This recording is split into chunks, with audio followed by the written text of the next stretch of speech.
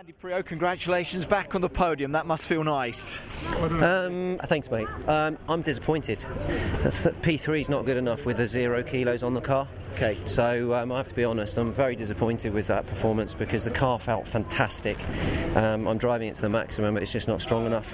I have to be honest and say that I've been beaten by 2 cars with a lot of weight on board. So we have to be disappointed as a team. You still got something to do. If you could have got past Matt and Neil, do you think that would have made a difference? I would have been able to push a little bit more and maybe been able to close the gap. But as I say, in the areas where we need to be stronger, to overtake, we need to be able to challenge on the braking. We're good on brakes, but we're not fast enough in the acceleration and top speed, so we're just falling back, and obviously the starts now are pretty average, so that's been taken away. The start advantage that Colin had last year, I could have maybe challenged Plato and it would have definitely cleared Matt.